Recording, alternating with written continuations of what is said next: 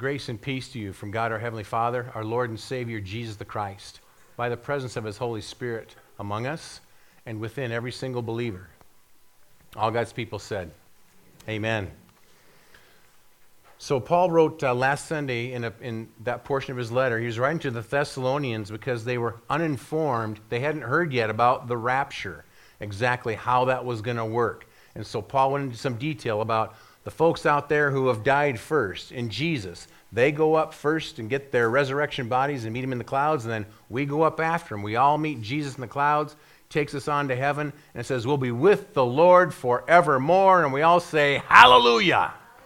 Okay, so good news. So he informed the Thessalonians about that, because when he'd been with them a few months before and first shared the gospel with them, he didn't share that tidbit with them. We're not sure. Maybe this revelation, he says, Jesus told me about this. Maybe that happened after he left Thessalonica, but he shared that with them because they were uninformed about the rapture. But now today in chapter 5, he's going to move on to something that he's taught them about when he was with them those first 3 months. Paul hears from Timothy's report that the Thessalonian believers are confused and concerned about when Jesus will come back for us. And there's never been confusion or concern about that ever since this time. That was a joke, people. Okay? There's always been confusion, right, on this. Still is today. Would you like to be reassured today? That Paul reassured the Thessalonians? Let's try it. 1 Thessalonians chapter 5, beginning at verse 1. So Paul writes to the wonderful, blessed, cherished believers in Thessalonica. He says, now concerning the times and the seasons, brothers. Now that brothers is an inclusive word, means brothers and sisters, the whole congregation. And when he uses that word times and seasons, when you dig down into the Greek, it's obvious how he uses those words in this setting that he's talking about end time stuff. Okay? To us in the English, it's not maybe so exactly clear right off the bat, but that's what he's referring to. So he says, hey, concerning the times and the seasons, brothers and sisters, you have, say it with me, no need to have anything written to you. You say, huh? You were just telling them all about stuff that they didn't know about before, so what does this mean? He says, you have no need for me to write to you anything about the times and the seasons. Why? Verse 2, for you yourselves are fully aware that the day of the Lord will come like a thief in the night. Fully aware. So here's what Paul's saying. People, I taught you about this over and over and over. You have no need for me to write to you about this again. What's up with you? Okay, that's Joe's slandered version. I'm adding some extra stuff, but that's what he's saying. He's saying, you're fully aware. I taught you about this. Didn't anybody take notes? Have you ever felt like that? You ever sharing with your child or your grandchild and you share it with them over and over, and then the next day they're like, I don't know what you're talking about. And you say, you are fully aware. I told you exactly. Husbands and wives, this is never a problem. Amen? Okay? You are fully aware. I shared this with you. What did he share with them? For you yourselves are fully aware that the day of the Lord, say that with me, day of the Lord. Say that again. Day of the Lord will come like a thief in the night. Now, there's something you got to know. We're going to do lots of repeating, lots of burying this into our brains and our hearts today. Say, glory. Okay. Day of the Lord. Two things to remember about the day of the Lord. Number one, rapture. Happens on the day of the Lord. Okay, you got that? That's the big one.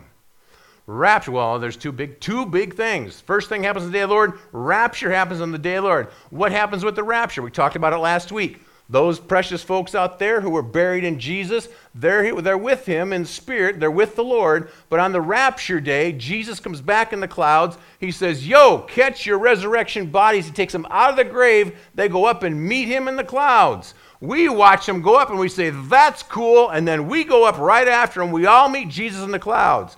So day of the Lord, first thing that happens is rapture. Everybody say, day of the Lord, rapture. And this, I want you to clap your hands.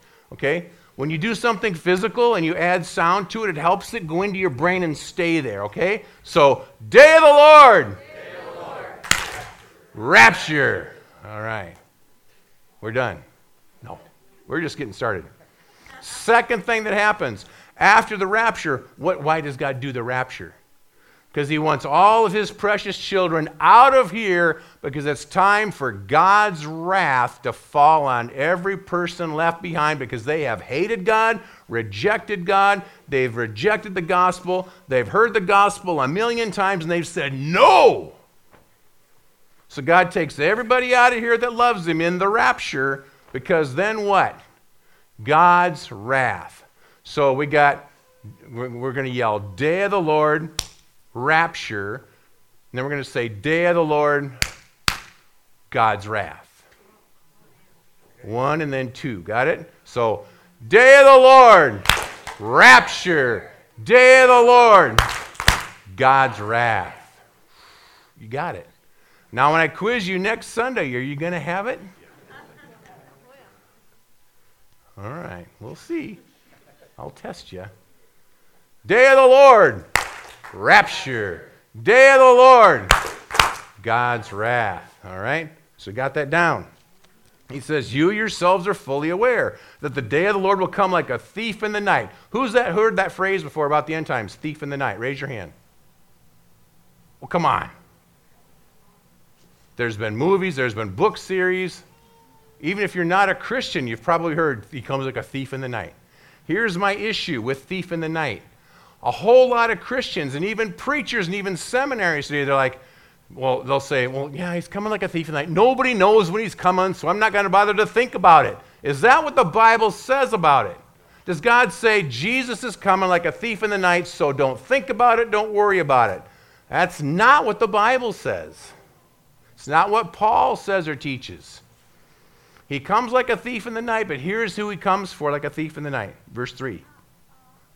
While people are saying there is peace and security, then, say it with me, sudden destruction will come upon them as labor pains come upon a pregnant woman, and they will not escape. Oh boy.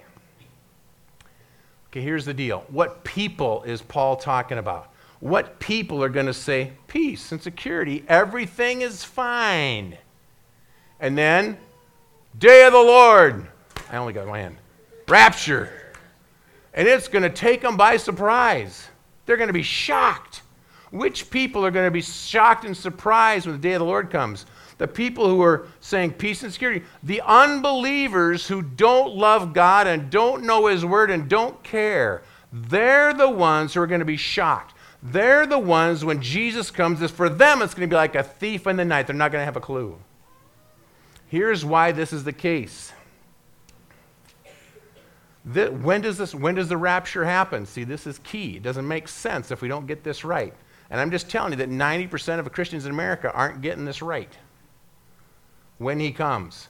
Jesus comes in the rapture way towards the end, people. So here's the deal. I'm gonna give you a couple of landmarks.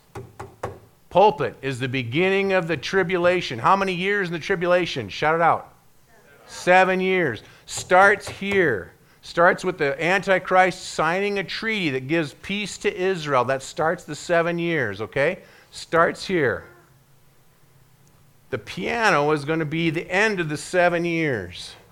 That's when God wraps up the whole thing. You get that firebomb from heaven. No, that's at the end of the millennium. Okay, millennium starts here. The end of the 7 years is here. What's the biggest moment in the 7 years where tons and tons of linchpin things happen? Midpoint. If you were with me in Revelation Bible study for like 5 years that we just completed, you know this, okay? It's like Kid Talk when you say, what's the answer to most of the questions in Kid Talk? It's Jesus. When you're talking about the end times, the question about when does that happen? Like 80% of the time the answer is midpoint. Now this is really nice for us. Pulpit, what happens at the pulpit? Tribulation begins, the 7 years begin. What happens here? That's the end of the 7 years. What's in the middle? Midpoint. And what's in the middle of our sanctuary here? Midway between the pulpit and the piano. Altar. What happens at the midpoint? Satan is up there in heaven. He takes all his fallen angels and they try to take heaven by force. And Michael and the angels go, oh yeah, you want some whooping? And they go at it.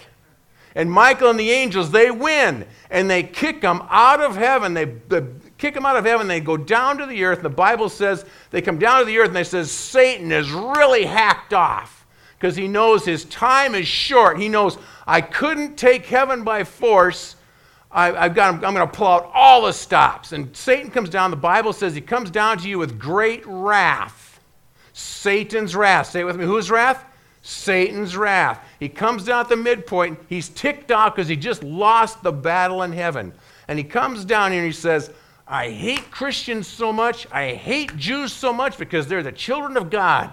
I'm going to kill every one of them.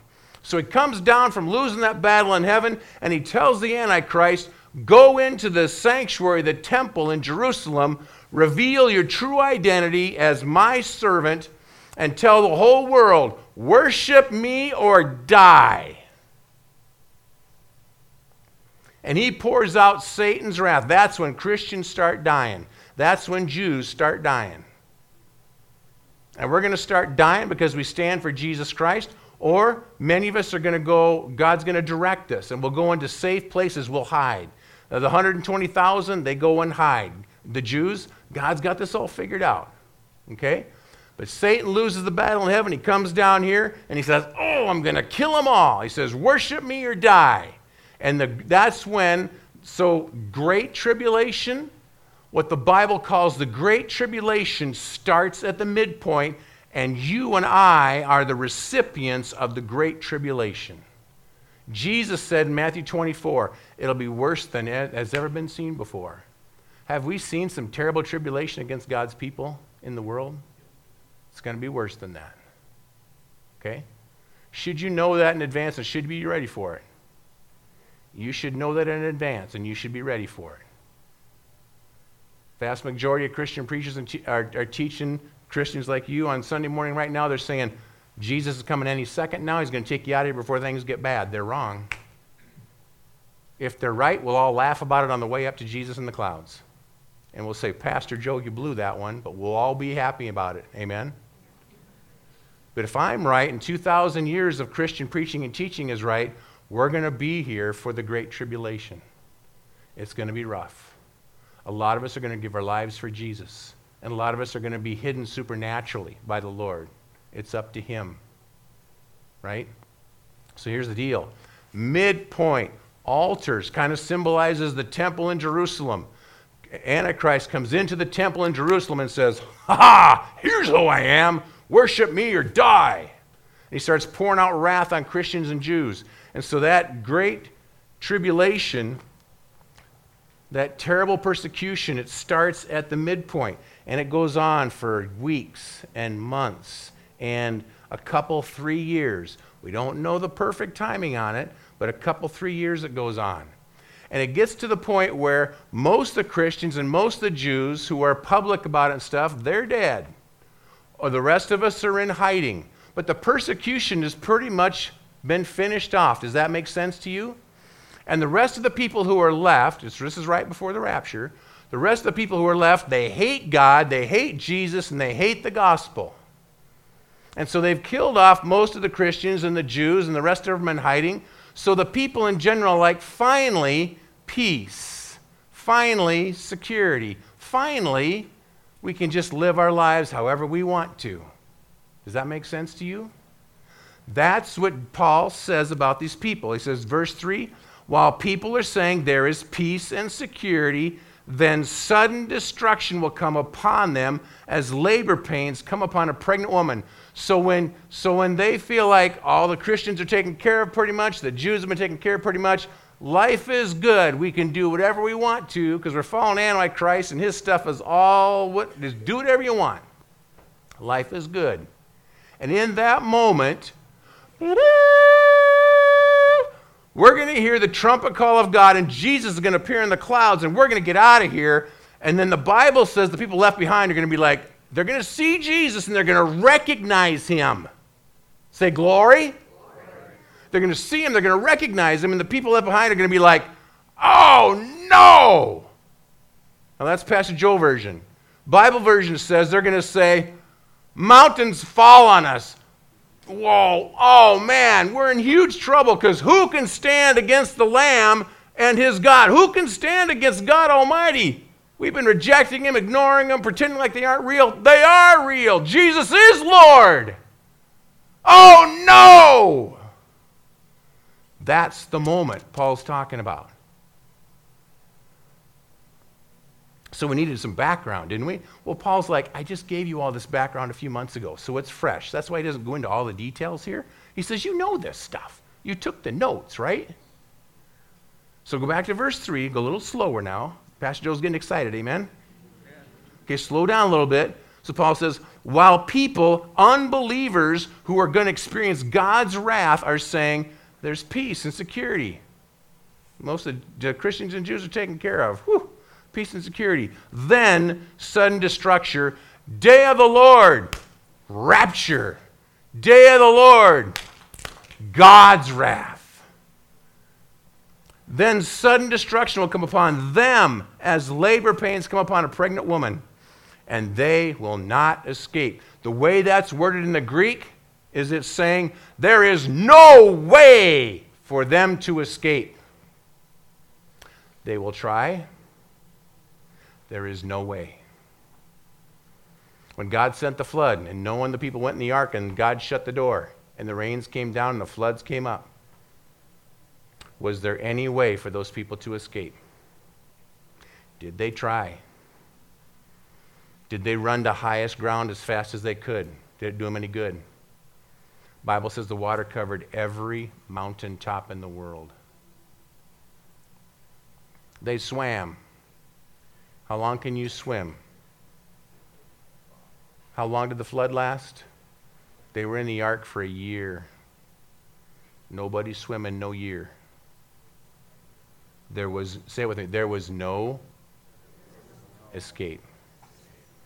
When the rapture comes and the day of the Lord is poured out, there will be, say it with me, no escape. Verse 4, Paul says, so he's been describing the unbelievers at the end of time who rejected God. He says, it's going to shock them like a thief in the night, and there won't be any escape for them. But verse 4 he says, but you. Say that with me. Say it with loud.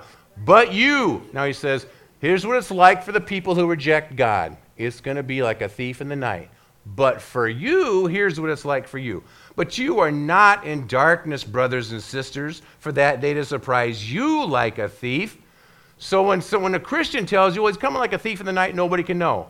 You need to be able to stop and say, you realize it's going to be a thief in the night for those who don't know Jesus and don't know his word. You realize that, right? That's what if you keep reading past a thief in the night, you'll understand that it's not going to be like a thief in the night for you and me. Verse 4, but you are not in darkness, brothers and sisters, for that day to surprise you like a thief, for you are all children of light. Say that with me. Children of light, children of the day. We are not of the night or of the darkness. So that tiny little two-letter word is really important here. Of. It depends on which kingdom you are of. If you are of the kingdom of darkness, when Jesus comes in the clouds, you will be shocked and surprised. If you are of the kingdom of light, you will be expecting his arrival any moment, and you will be like, there he is. We knew it. We knew he was coming, didn't we? Say, woo, hallelujah. Actually, you aren't going to have time to do all that because it says it happens in the blink of an eye. Rats.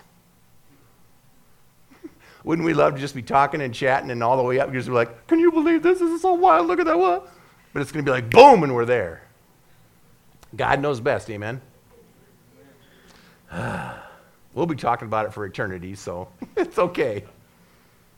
You are all children of light, children of the day. We are not of the night or of the darkness. Verse 6. So then let us not sleep as others do. Let's not be clueless, but let us keep awake and be, say with me, sober. Now that normally we think obviously is sober being, okay, don't be getting drunk all the time. Have a clue, be on top of things. Yes. But the word sober here, it really is better for us to be like, be calm, cool, and collected. Say that with me. Calm, cool, and collected. Why be that?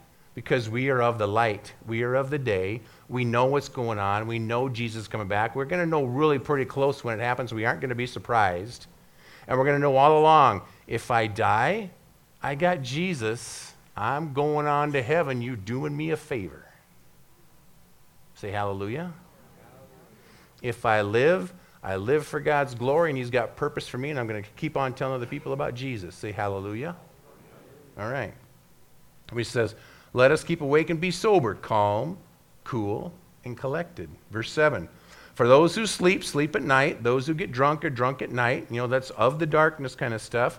Verse 8, but since we belong to the day, say hallelujah, let us be sober, calm, cool, collected, having put on the breastplate of faith and love, and for a helmet, the hope of salvation. Now you pick the three main words out of there. What do you get? You get faith, hope, and love. Paul talked about that elsewhere, didn't he? He said, faith, hope, and love abide, but the greatest of these is love. Why is love the greatest? Aren't they all really awesome and wonderful and powerful? Sure. Why is love the greatest? Faith is temporary. I only need it until I see Jesus face to face. Amen? Hope is not just, gee, I hope it rains. It did, say hallelujah. Hope is not, biblical hope is confident assurance. How long do I need confident assurance in my salvation? Only until I've got my salvation and I'm living it with him face to face. So hope is temporary. So faith is temporary until I see him. Hope is temporary until I see him. I don't need him forever. Love, how long does love go on? Love for God and love for each other. That goes on forever. So it's really pretty simple. You break it down. Faith, hope, and love abide. The greatest of these is love because it goes on for eternity. But faith and hope we only need until we get there. Say hallelujah. So what does Paul say here? He says, having put on the breastplate of faith and love. Okay, breastplate of faith. Somebody knocks on my door and says, speak against Jesus or die. I need a breastplate of faith in that moment. Faith meaning I need to trust Jesus in that moment.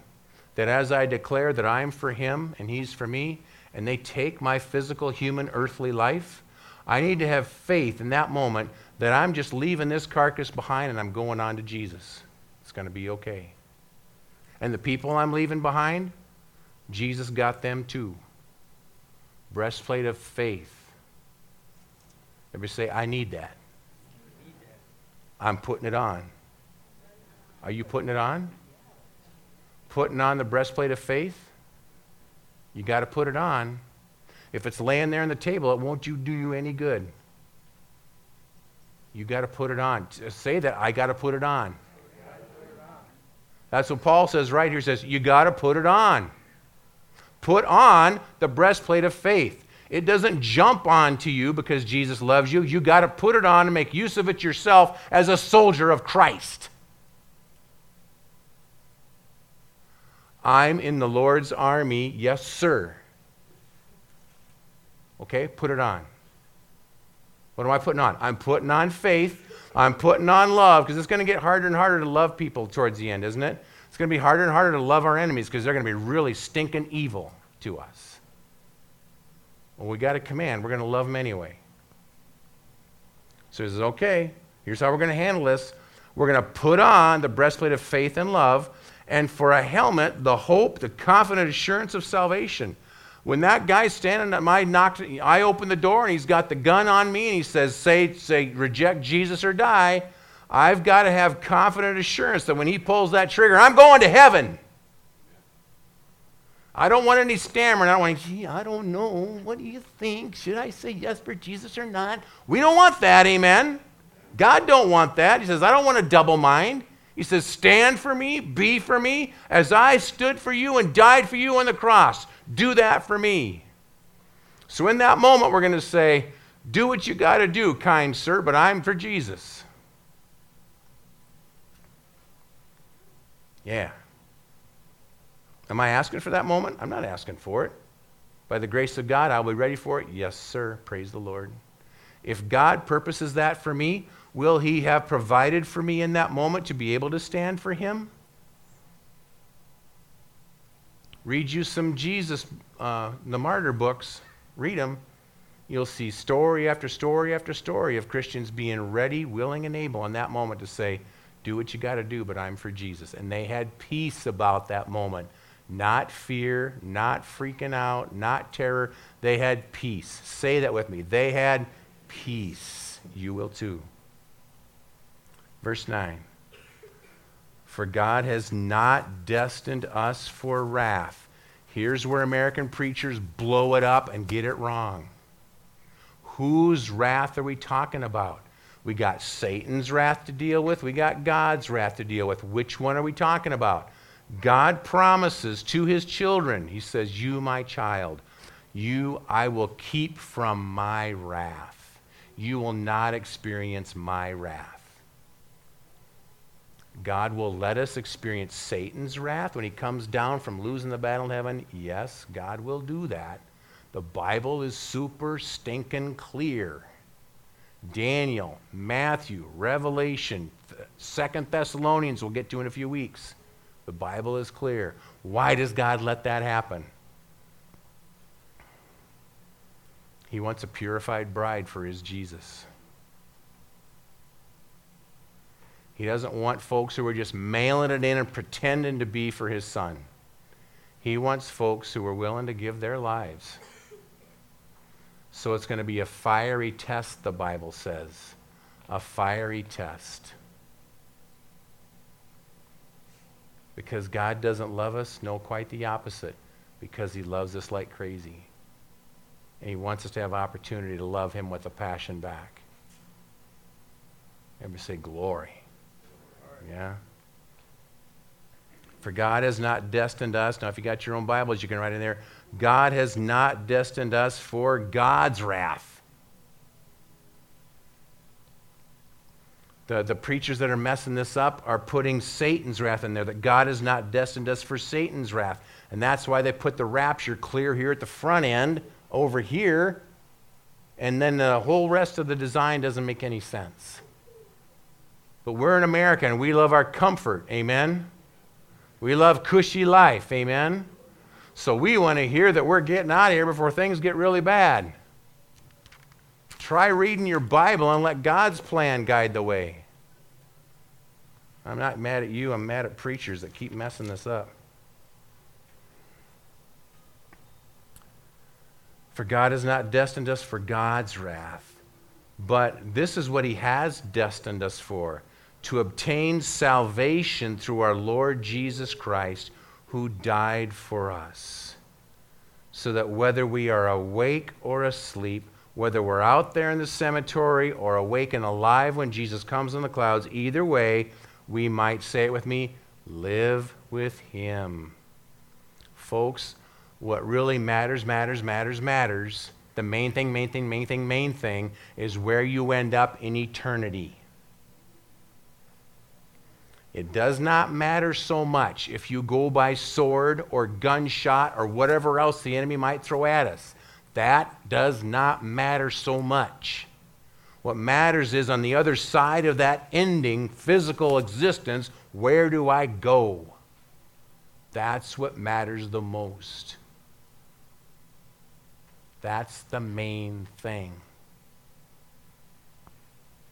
And if we do all of our preaching and teaching and believing based on getting out of tough stuff, we might not be ready for the tough stuff. We might not be ready to stand. I don't want to think about it too much. It concerns me.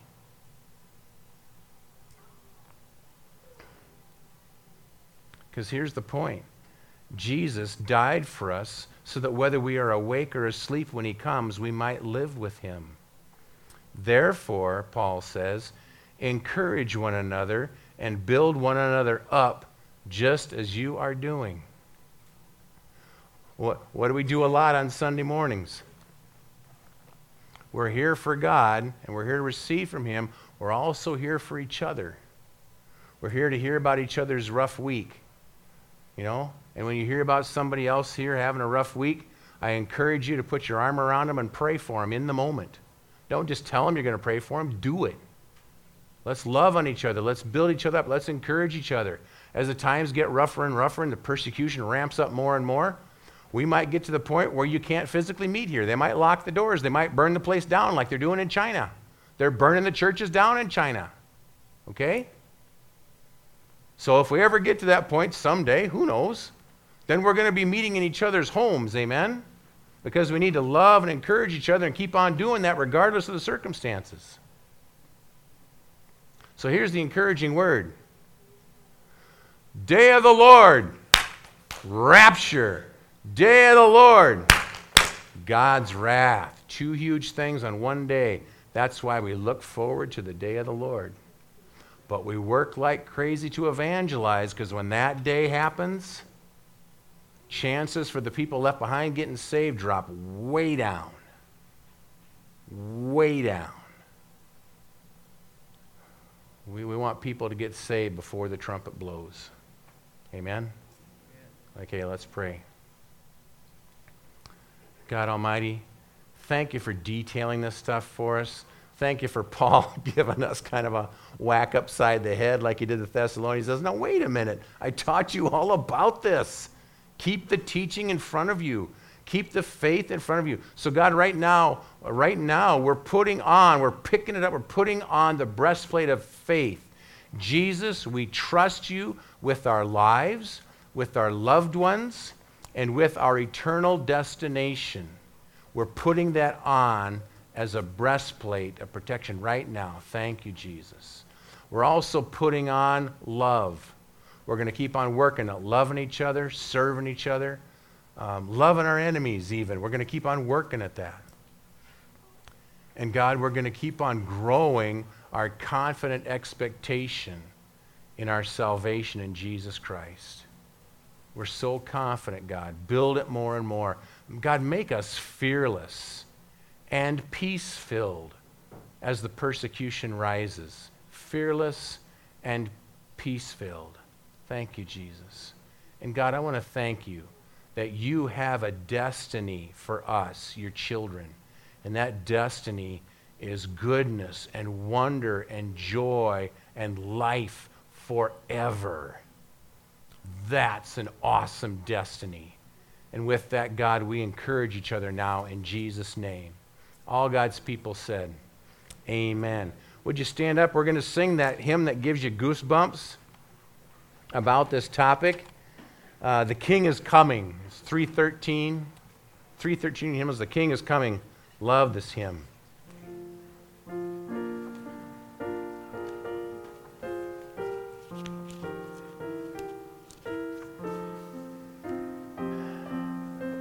This is the thing for me. I want you to turn to the person next to you and ask them, you got Jesus? Ask them. And then tell them, he's coming for you. Hallelujah. Now may the Lord bless you and keep you. The Lord make his face to shine upon you and be gracious to you. The Lord make you, what is the rest of it?